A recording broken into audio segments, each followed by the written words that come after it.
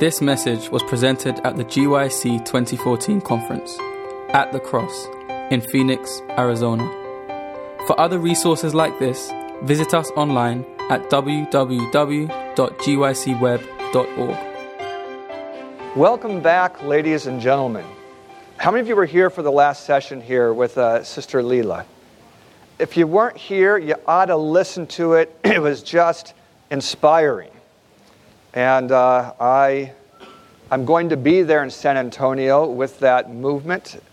And my part will be to take care of children. So I won't get to see all the great medical work going on, but at least I'll know I'm part of it. You know, kind of like the drone bees are part of something. And they're doing something, and it's all just... Beehives require everyone, right? Everyone has to be part of what's going on. Even if we don't start on time, we're going to be ending on time. They've told me that plainly, so we're going to start. Let's kneel for a prayer, and we'll begin.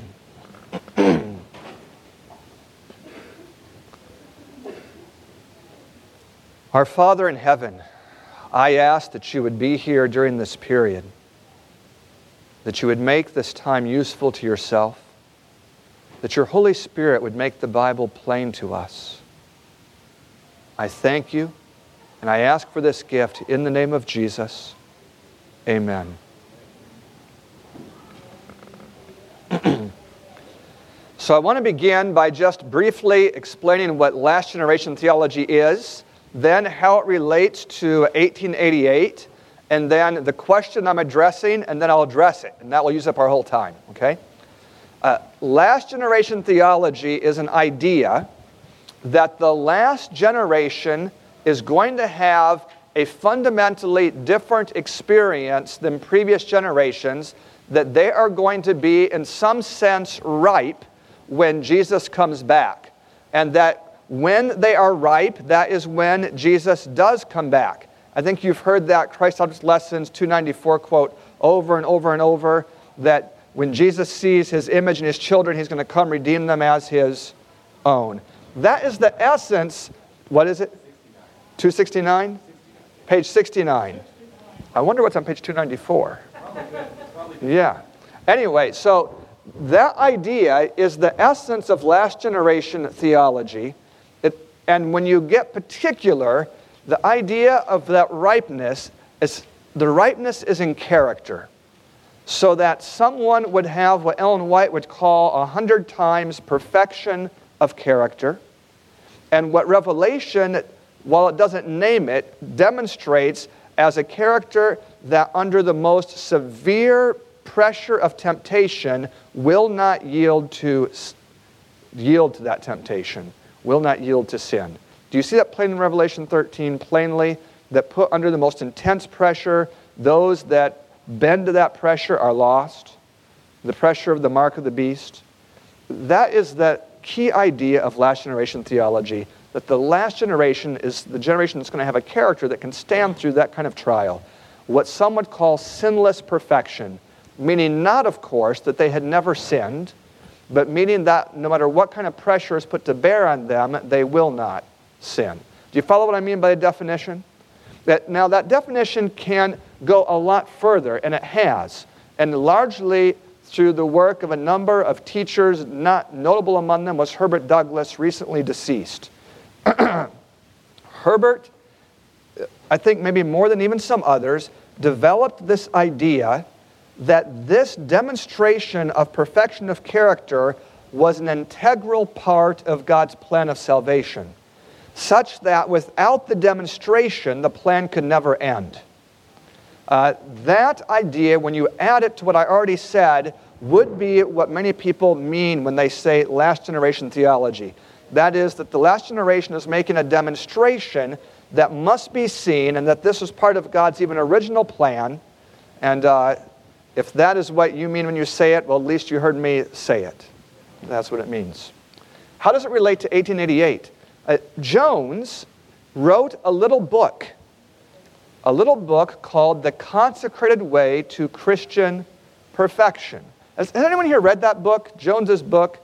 It's not long, right? But isn't it good? The Consecrated Way to Christian Perfection. the idea of the gospel of 1888 is that it is a victorious gospel. It is a gospel that leads to victory over sin. It does so thoroughly. And Jones gave in his sermon some of the most graphic descriptions of how Jesus is in the process of searching through your heart. He's revealing to you sin, and as you put the sin away, He's going and He's looking for a time when the very last thing is pulled out. That is His idea of the completion of the work in you. So now I think we can spend our time asking, what is the question? My question to myself that I'm going to answer, just in case you ever ask it to yourself, are there two plans of salvation such that someone who lives in the year 1700 gets to heaven one way, and someone who lives in 2015 might have to get to heaven some more difficult way or some other way? Does God have a different requirement for me than He might have had for my grandfather in terms of salvation? That is the question that I'm trying to address in this meeting. Does last generation theology, I guess I'm telling you I believe it's true, that theology. Does last generation theology amount to a change or a difference in the gospel? Do you understand the question?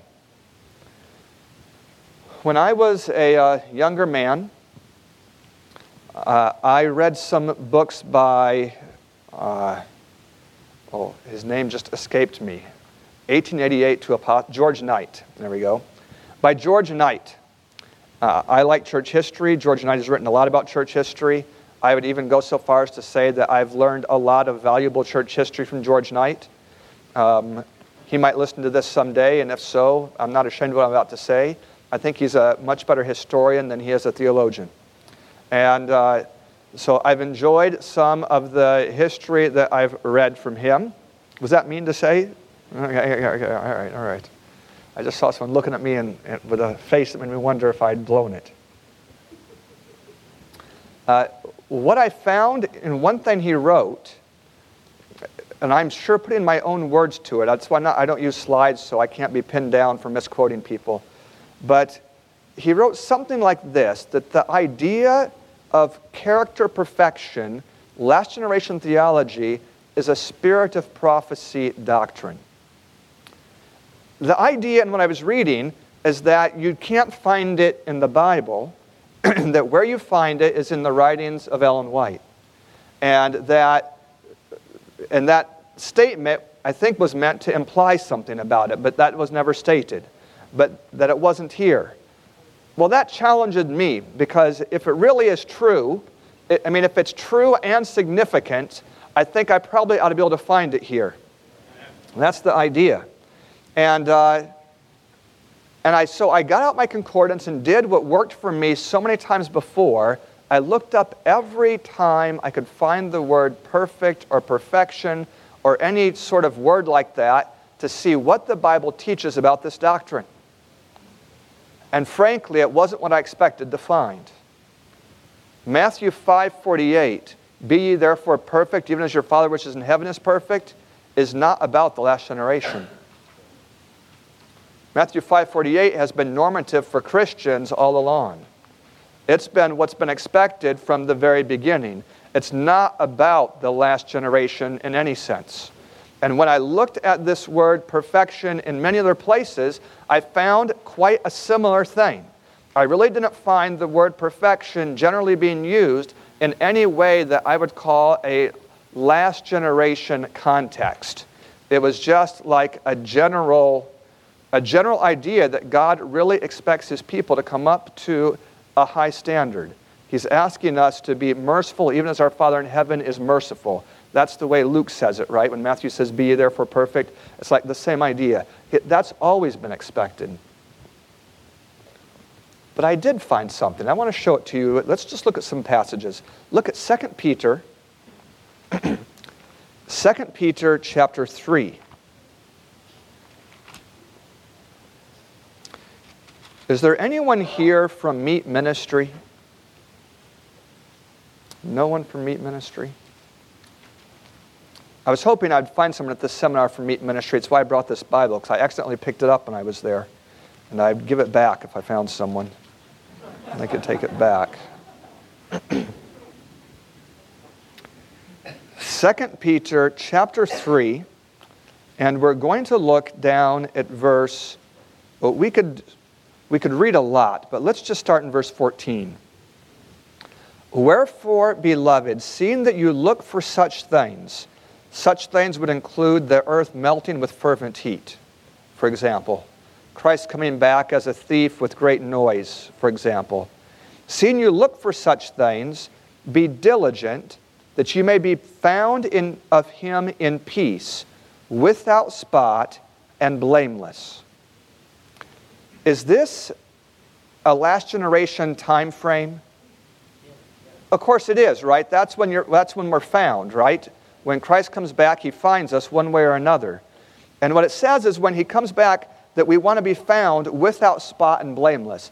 Those were my first cues, is that this idea of last generation experience uses some words other than perfection. And here I have a couple of them. What are the two words here?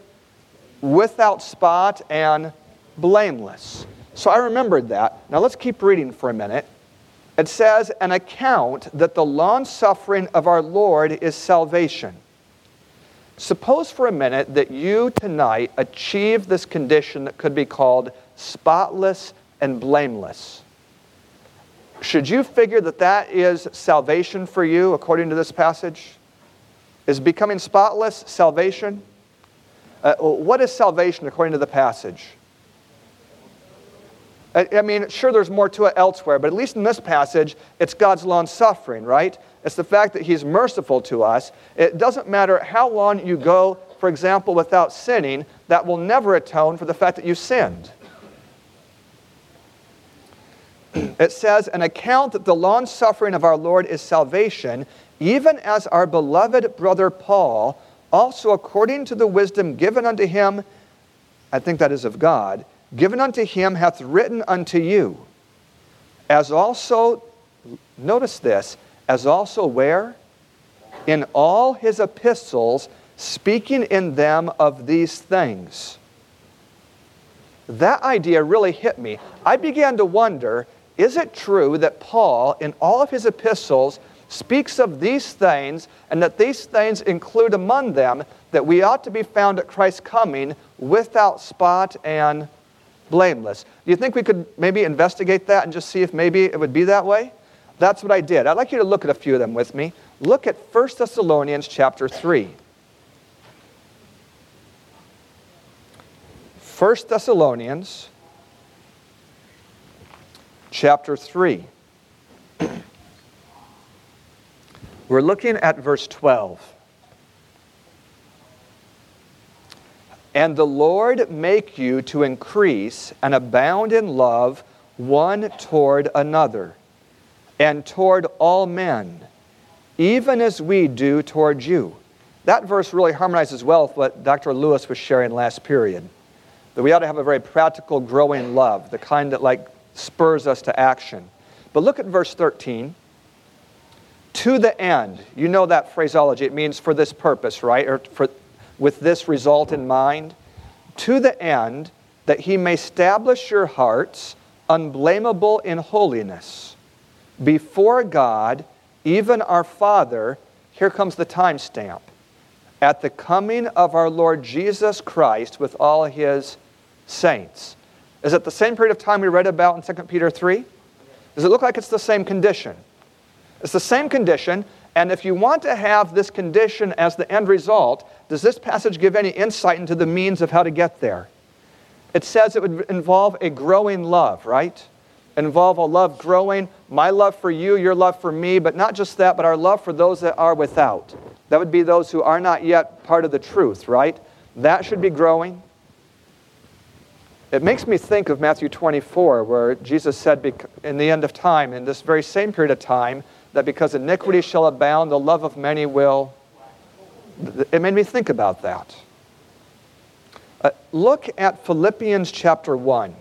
What we're doing right now is looking at a collection of Paul's books because in all of his epistles, he writes about something that was mentioned in 2 Peter 3, right?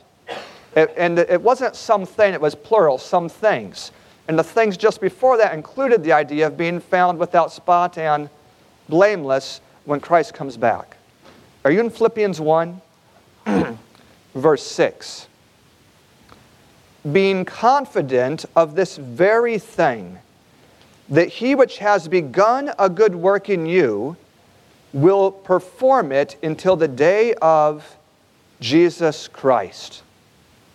Perform it is King James. Some versions would say complete it. Do you have the same timestamp? You have the timestamp, and though it doesn't use exactly the same word, you have an idea that Paul was confident that what God begins, he's going to keep doing that work until Christ comes back. In some versions, the word complete is used, but not here. At least it looks like the same kind of things. So I'm thinking as I'm looking through these. The ones I just went over so far? So the first one I gave was 2 Peter 3. I think we began around verse 11, but I really just memorize chapter numbers and then wing it when I get there. Okay? And then we looked at 1 Thessalonians chapter 3, verse 12 and 13. Now we just looked at Philippians 1, verse 6. But now we're going to 1 Corinthians chapter 1. 1 Corinthians chapter 1. We'll begin in verse 5.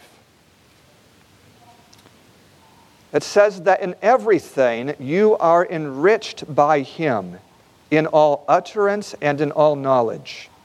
So Jesus is enriching us somehow. By some means, he's going to give us more knowledge. He's going to speak to us. Verse 6. Even as the testimony of Christ was confirmed in you. Now, Adventists know that at least in Revelation, at least in one passage, the testimony of Jesus is the what? The spirit of prophecy. And it would be a good question if maybe that's what it's... Let's just look here and see if that fits well here. It says that the testimony of Christ was confirmed in you, that is in the Corinthian church. Verse 7, so that you come behind and know what? It looks here like the testimony of Jesus is a gift. That it is a gift that was confirmed in the church of Corinth, and when they had that gift, they weren't lacking any gift. Do you see the idea where I'm getting this? And that gift was enriching them somehow, maybe, for example, in all knowledge and in all utterance. The next verse. Who also, did I read verse 7? No, I did. Yeah, so verse 7 says, so you come behind and no gift, waiting for the coming of our Lord Jesus Christ. There you have a timestamp. Those who are waiting for Christ and for his coming, it looks like they're going to have a similar experience to Corinth. Was Corinth thinking a lot about Christ's coming? You know they were because of chapter 15, right? That's where you have the most thorough description, perhaps out of 1 Thessalonians, about Christ's second coming. But here I get the idea that those who are waiting for Christ's coming, maybe even those will have no gift they're lacking. Maybe one gift will be confirmed in them. That would be the gift of the testimony of Jesus. That would be the spirit of prophecy. This is the way I'm reading this verse anyway. You can check it out yourself later. But look at what it says in verse 8. Who shall also confirm you unto the end, that you may be what? Blameless in the day of our Lord Jesus Christ. So here's that word blameless. Does it have the same time frame? It's the same time frame, right? It's Christ's coming. That's when we're going to be found this way. And what it says there, we're going to be found blameless, and to that end, God might enrich us with all utterance and knowledge, so we come behind in no gift. That is, he might confirm us even by giving us that gift of the spirit of prophecy, those who are waiting for Christ's coming. That's the way I was looking at this. Look at 2 Corinthians chapter 6.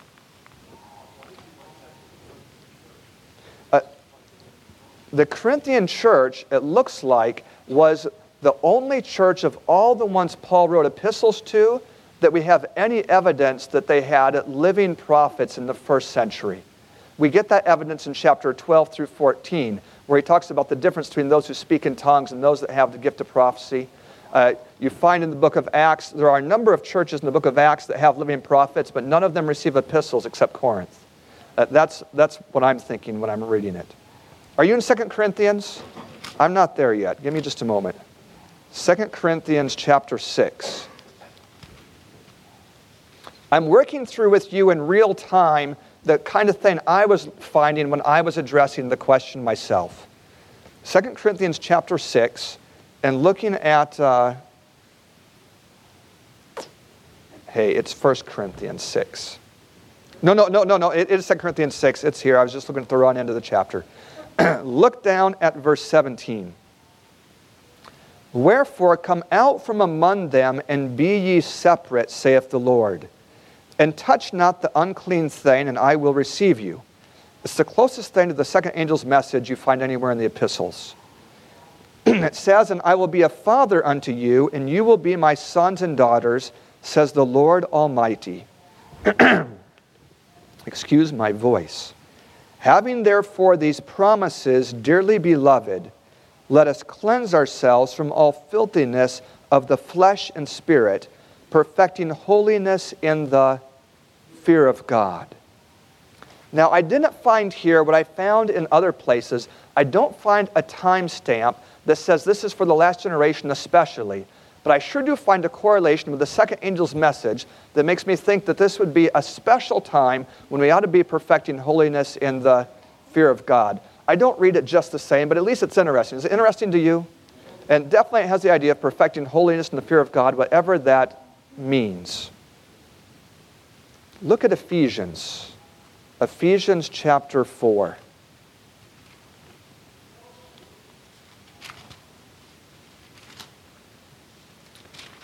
Ephesians chapter 4. I think you're familiar with this verse because you've given Bible studies to your neighbors. And you know that this is where one of the real strong evidences in the Bible that the gifts of the Spirit persist to the end of time. Certainly not the only, but it's a great one for that.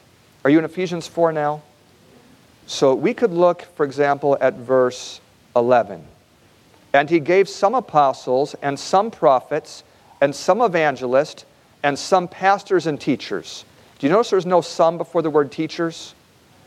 That is just a way the translators tried to show you that it's not connected the same way, that it looks like in the Greek that pastors and teachers are one gift as opposed to two. So you have there the gift of apostles, of prophets, of evangelists, and pastor teachers. Verse 12, for the perfecting of the saints, for the work of the ministry, for the edifying of the body of Christ, building up Christ's body. Verse 13, till we all come in the unity of the faith and of the knowledge of the Son of God. You have there a time stamp of sorts. That is, when are the gifts in the church? Until the work is done of building up the church. Do you see that idea? That they're in until the work is finished. It says in verse 12 or verse 13, until we come to the knowledge of the Son of God, unto a perfect man, unto the measure of the stature of the fullness of Christ. That's what I'm looking for. The idea that the gifts are given to the very end, and that is when we're going to come to the measure of the stature of the fullness of Christ. Doesn't that sound a lot like that Christ object lesson statement? Like a very similar idea, but just found here in one of Paul's epistles. The epistles where we read in 2 Peter 3 that maybe Paul speaks in them of these things in all his epistles. But what about the question of salvation? Let's go back to 1 Thessalonians chapter 5. This was to me such an encouragement. I even have to be careful when I talk about it, because if I'm not careful, I'll cry in front of you. But believing in perfection of character as a theory doesn't in any natural way make you believe that it could happen to you. Can anyone relate to that? It isn't just a natural idea that because you see it in the writings that you could imagine that it might be your experience. chapter 5, we're not going to read verses 16 through 20, but I'd like you to just kind of look at them for a minute. They don't have subjects. They have verbs, they have some adverbs, they have some prepositions, but they don't have subjects. But what is the supplied subject for verse 16? It's a three-letter word. What is it, you English majors? It's you, right?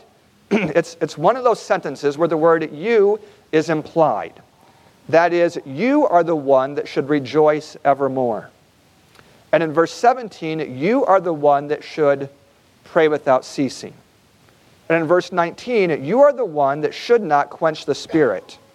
And in verse 20, you're the one that should not despise prophesying.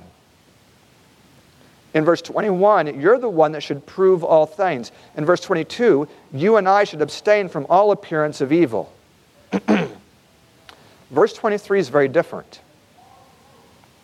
The subject here isn't you. And the very God of peace sanctify you wholly. Holy here is with a W. So what does that word mean when it has a W? Completely, right? Verse 23. And the very God of peace sanctify you completely, and I pray, God, your whole spirit and soul and body be preserved blameless. That word preserved sounds like that this experience of blameless is achieved not at the moment Christ comes back, but at some period prior to that, and then by a miracle of heaven, it doesn't falter as it leads up to that point.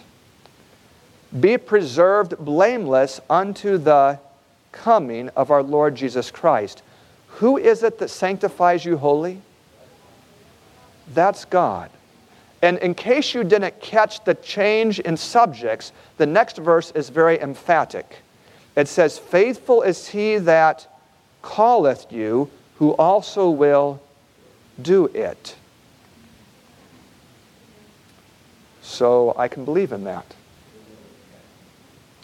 I can have an assurance that God can finish what he started. That as the author of my faith, he will also be the finisher of my faith. And in fact, I did find that what Peter said wasn't an exaggeration.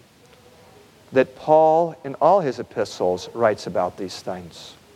He doesn't always talk about the last generation being blameless and without spot and holy, but he does in more verses than we looked at. You remember, even in the metaphor of Christ and the bride, that he wants to cleanse her, that she'll be without spot and blameless. That's what he's aiming for. It's not just in these verses, but in all his epistles, he writes either about these things and or about Christ, his mercy, his long-suffering toward us is our salvation. The idea that there's going to be a cataclysmic end to this planet, and we want to be ready for that. He writes about all those things. It isn't a change in the gospel plan, and here's how I conclude that. Because from the very beginning, Jesus has required that we stay steadfast unto the end of our life. It's always been that he that endures unto the end, the same shall be saved.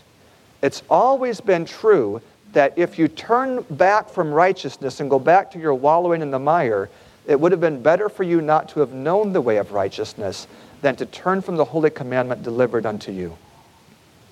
It's always been true that we are made partakers of Christ. I'm thinking right now of Hebrews chapter 3. I think it might be verse 12, where it says we are made partakers of Christ if we hold fast our confidence steadfast unto the end. Or verse 6, if we hold that our rejoicing in the what's it say? Our confidence and rejoicing of the hope firm unto the end.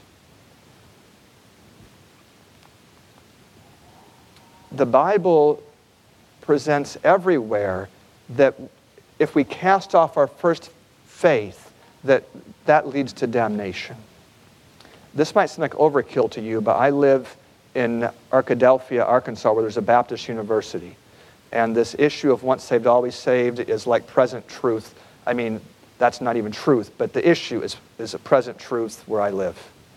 The Bible doesn't teach anything related to once saved, always saved.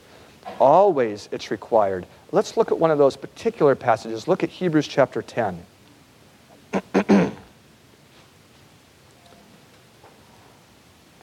Hebrews 10, looking at verse 35.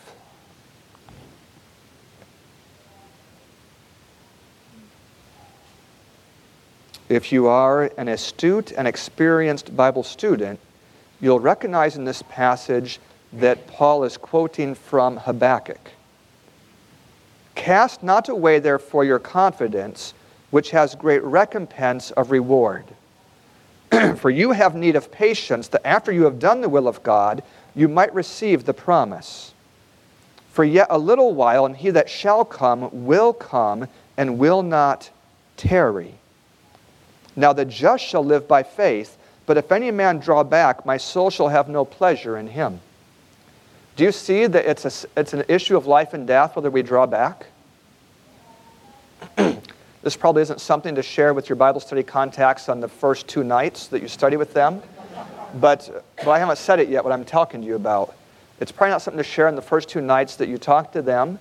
But this Old Testament phrase, the just shall live by faith, the one that became the basis of the Reformation, it's about the Advent movement. It comes from Habakkuk chapter 2, and it's a reference to the fact that many people after disappointment would give up their confidence. And the idea in that statement, the just shall live by faith, is that the just are the ones that don't turn back. They're the ones that hold on by faith. That's the connection between the just shall live by faith at the end of the chapter and cast not away your confidence in verse 35. It's the same idea. To say the just shall live by faith means the just are going to hold on to their faith. They're not going to cast away their faith. They're going to endure unto the end. That's how it's always been. That is all that God requires. What I mean is, we walk by faith. He counts our faith for righteousness, but He does require that we keep walking by faith. That's always been the condition. And in the end of time, if you carry out the same condition that your granddad carried out, it's going to lead to a different end. Turn to Mark, and I'll tell you where in Mark when I remember. Chapter 4. Mark chapter 4. We're going to look at verse 26.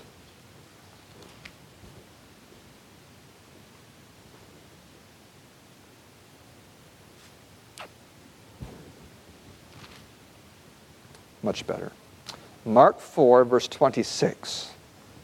And he said, so is the kingdom of God, as if a man should cast seed into the ground, and should sleep, and rise night and day, and the seed should spring and grow. He knoweth not how. For the earth brings forth fruit of herself, first the blade, then the ear, after that the full corn in the ear. But when the fruit is brought forth, immediately he puts in the sickle, because the harvest is come. What's he talking about in this parable? The kingdom of God.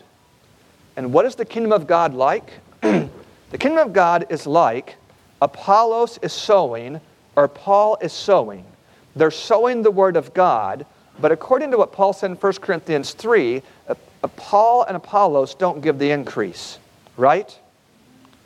They don't give the increase. Now, I don't understand this parable all the way, because it looks like that the person who sows is also the one who reaps. Of course, that's true for farmers, but that's not how it works here on planet Earth in terms of the harvest. That is, we can sow and we can water. God gives the increase, but do we do the reaping? So my understanding of it needs some refinement, but I'm telling you how I follow this parable. It's about the kingdom of God. And in this kingdom, there is a sense in which the seed is perfect even when it's a seed. There's a sense in which the seed is perfect when it sprouts up. There's a sense in which the seed is perfect when it starts to put out an ear.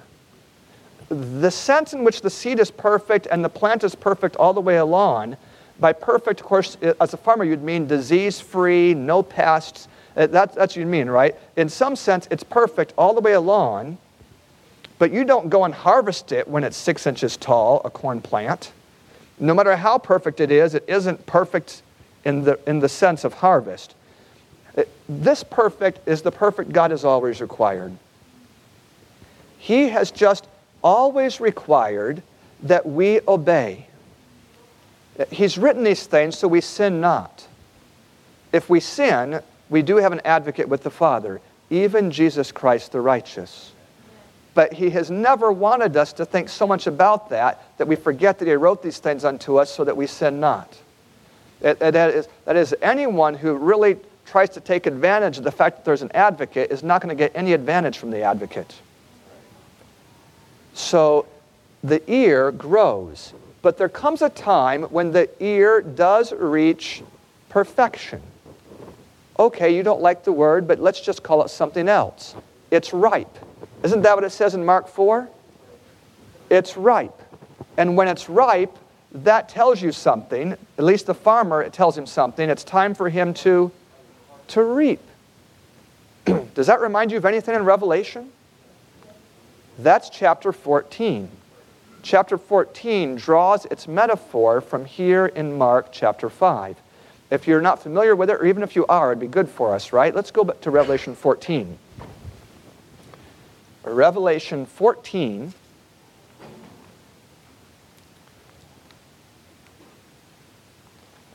I'm going to preface something I say by something that will save it from so it won't be so mean. You can be a godly man doing a godly work, teaching people all over the world, and teach something that is false. At the same time, you teach a bunch of things that are true. And the same time you teach something that's false, it doesn't mean you're an ungodly man all of a sudden. It rather means you're human. So if I tell you that some people you love and respect are teaching something false, am I telling you that they're wicked teachers? I hope you're getting this, because I'm about to point fingers at people without naming them. Anyone who says that Christ must come back by 2030 or 2031 doesn't get Revelation 14. Anyone who's putting a time limit and saying that Christ must come back by a certain date, that it has to be within a certain number of years of 2008. I heard someone preach that about 3 months ago. Because of the economic disaster in 2008, therefore within a certain number of years it has to happen. No. Listen, there is no farmer who is going to read in his almanac that today says it's time to harvest the corn and look out and see that it's all green and go, time to do it. Right? What does James say? That the farmer has long patience. He's waiting for it to receive the early and the latter rain. Of course, it's not that he's just waiting for rain. What's he really waiting for? He wants it to be ripe. Are you in Revelation 14? In this Bible that I got from Meet Ministry, Revelation 14 is like on 5 different pages. And verse 14. We could have read verse 13 because verse 13 is what's going to really mess up that Second Adventist health study at some point. That at some point the Lord is going to be laying a lot of people to rest. A lot of faithful people. And at that point the statistics regarding what you gain from a vegan diet are going to get really messed up. Does that make any sense to you what I'm saying? And if God is already doing that, then you're not going to see the full benefit. I don't know if that makes sense to any of you what I'm saying. But the Bible is very clear in Isaiah that the righteous perishes, and no man lays it to heart, none considering that he's taken away from the evil to come, it says there. That might be 56, but I'm not really sure where that's at. Revelation 14, after verse 13, where a lot of the faithful die, but they're blessed. Even though they die, are they blessed? They're blessed. It might be they never were ripe, but they died, and they're blessed, because God never required of anyone that they be ripe. What He required is that they be faithful unto death. But those that don't die, what we read in 1 Thessalonians 5 is God going to finish what he started? That he can complete it. He can preserve us blameless even unto that second coming. We read that. So we read in verse 14, "And I looked, and behold, a white cloud, and upon the cloud one sat like the Son of Man, having on his head a golden crown, and in his hand a sharp sickle. And another angel came out of the temple, crying with a loud voice to him that sat on the cloud, Thrust in your sickle and reap, for the time is come for thee to reap." Does it speak here about some giant clock that just clicked midnight? Why is it time for thee to reap? The harvest of the earth is ripe. That's why it's time to reap. So I think the world will end before 2030. But it won't be because a clock. It'll be because the harvest of the earth is ripe. And if the harvest of the earth isn't ripe, then the world won't end before 2030. It'll end, in other words, when you read Revelation 7, where it talks about the seal of God, and I think you know there's a connection between the seal of God and last generation theology. The relation is that the seal will not be placed on the forehead of anyone who has any cherished sin, anyone who has not gone through this experience that we're talking about here, the work that comes through having a growing love, for example, taking advantage of the gifts. We read that. Didn't we read that the gifts have everything to do with this experience?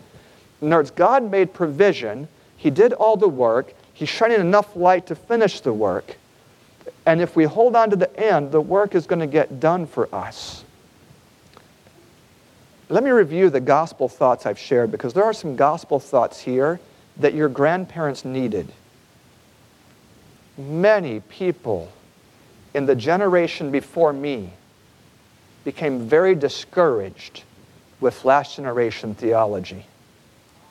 They believed it, but it didn't match their experience in any sense. And they had an idea that if Christ comes back right now, I am going to be lost because the work isn't done in me. That's not Revelation 7. Revelation 7 doesn't say, too bad for my servants, they don't have the seal of God. What's it say in Revelation 7? Hold until the servants of God are sealed in their forehead. Of course, Revelation 7, the metaphor is taken from Ezekiel 9. And in Ezekiel 9, it's when the one with the writer's inkhorn, it's when he comes back and says, the work is done. That's when the command goes to those that have the destroying weapons to go and do the work of destruction. I'm just trying to say in so many ways that this doctrine isn't obscure, that George Knight is wrong. It's a Bible doctrine. And the gospel that's in it is that God lays on me burdens that match me. He created me. And how can I illustrate it? Some of you have children. You would never give your children, when they're 7 or 8 or 9 years old, you would never give them the job of repainting the living room. Right? You ask them to help you clean the kitchen. You ask them to wipe the table. You might have to do it after they do it, but you ask them to do something that matches them, right? I'm trying to illustrate that God is our Father, and He laid some burdens on us. He said, pray without ceasing. He said, rejoice evermore. He said, abstain from all appearance of evil. He said, don't despise prophesying. But He never said to us, completely sanctify yourself. We can't bear that. That's too much. If we even try it, we're going to make a real mess. He said, faithful is He who called you, who also will do it. That's part of the gospel. The other gospel we read in 2 Peter 3 is that He's long-suffering. So when I was asked to speak at GYC this session, maybe you don't know this, but Dr. Moore and I were asked to have one session together, the two of us, but that message never got to Dr. Moore. And when he found out, he'd already prepared 6 lectures, so that's how we ended up having 2. And so it was just a blessing all the way around to me. When I was asked to co-share with Dr. Moore, we were asked to talk about the connection between 1888 and why Christ hasn't come back. Well, here's the connection. 1888 had a gospel that was very thorough, and it included a victorious experience that if people would hold on to that experience, would allow God to send his latter rain, would allow him to finish the work, would allow him to wholly sanctify a people, would allow him to lighten the earth with his glory, would allow him to give such power that in a short time the gospel would go to the far reaches of the planet and to every kindred, nation, tongue, and people in a better way than it's gone so far. That it would go in a really effective way, and then the world would end. The reason Christ hasn't come back yet is because the sealing isn't done. The reason the sealing isn't done is because we haven't let it be done. And the gospel of 1888 is the everlasting gospel. It's the everlasting covenant that always has worked. And with the same kind of light and power that God is showing to us, if it had shone on our grandparents, and if they had been faithful, it would have had the same effect on them that it's going to have on us. The work would have been done. It would have been completely finished, and we would be ripe. I think I have 3 minutes left, and I've said everything that was on my list of things to say, so I'm just going to say it all again, and then we'll have a prayer, and we'll be done. Perfection of character is an Ellen White doctrine. She says a lot about it. You can't be a strong, confident believer in what she's written and not believe in it. You can't even be an honest, confident reader in everything she's written and have the kind of soft idea about it that some people teach, that it only means being very loving. You can't, because she says too much. But it's not true that the doctrine originates with her. It's in the Bible. Jesus has a bride, and he wants her to put on her beautiful garments. Jesus can accomplish what he wants. He's not just the author of our faith. He's the finisher of it. And he has given us a number of passages that specifically mention Christ's second coming, that talk about being blameless, being without spot, being faultless. We didn't look at all of them because we were in Paul's writings, but don't you know the Apostle John wrote the book of Revelation, and the 144,000 stand faultless before the throne. Zechariah talked about the same idea. I'm just trying to say it's not obscure. And when people treat this idea as if it's strange, I can only say there was a veil over the eyes of the Jews because they didn't want to see Jesus as the Messiah. But there's still a veil over people today. It's taken away in the gospel. Am I trying to put a burden on you that you must become perfect? No, I think it will crush you. I'm trying to ask you to take on you a simple burden to be faithful. You can't even do that by yourself, but you can imagine doing it with Jesus in you. You can imagine his power working in you to keep you faithful. And by you depending on his promises, holding on to him the way a child holds on to a father, by you holding on to him, he will hold to you more firmly than you can hold to him, and he will complete what he started. I'm so glad for that. You're so glad for that. I'm a very weak person. So I need the promises. I'm so thankful that we have them and that we can depend on them. We can, as Sister Neblett said, lean hard. Amen. Let's kneel for prayer.